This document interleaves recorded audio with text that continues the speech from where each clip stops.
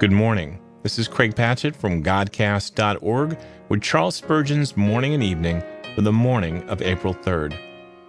John 19:16 reads, "They took Jesus and led him away." He had been all night in agony. He had spent the early morning at the hall of Caiaphas. He had been hurried from Caiaphas to Pilate, from Pilate to Herod, and from Herod back to Pilate. He had, therefore, but little strength left, and yet neither refreshment nor rest were permitted him. They were eager for his blood, and therefore led him out to die, loaded with the cross. O dolorous procession! Well may Salem's daughters weep. My soul, do thou weep also. What learn we here as we see our blessed Lord led forth? Do we not perceive that truth which was set forth in shadow by the scapegoat?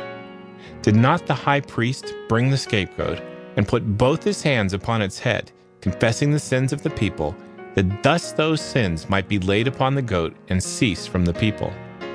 Then the goat was led away by a fit man into the wilderness, and it carried away the sins of the people, so that if they were sought for, they could not be found.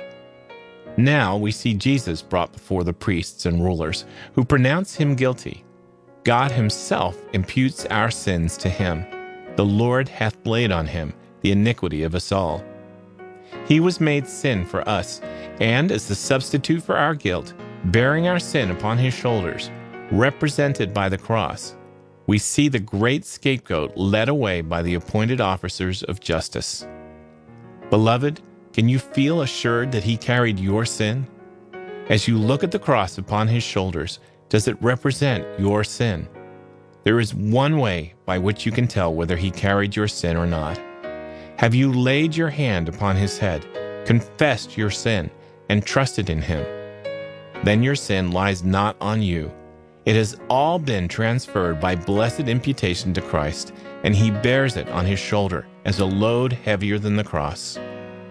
Let not the picture vanish till you have rejoiced in your own deliverance and adored the loving Redeemer upon whom your iniquities were laid.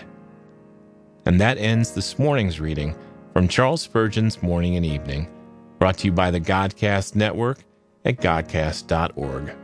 This is Craig Patchett, hoping that God richly blesses your day. See you tomorrow.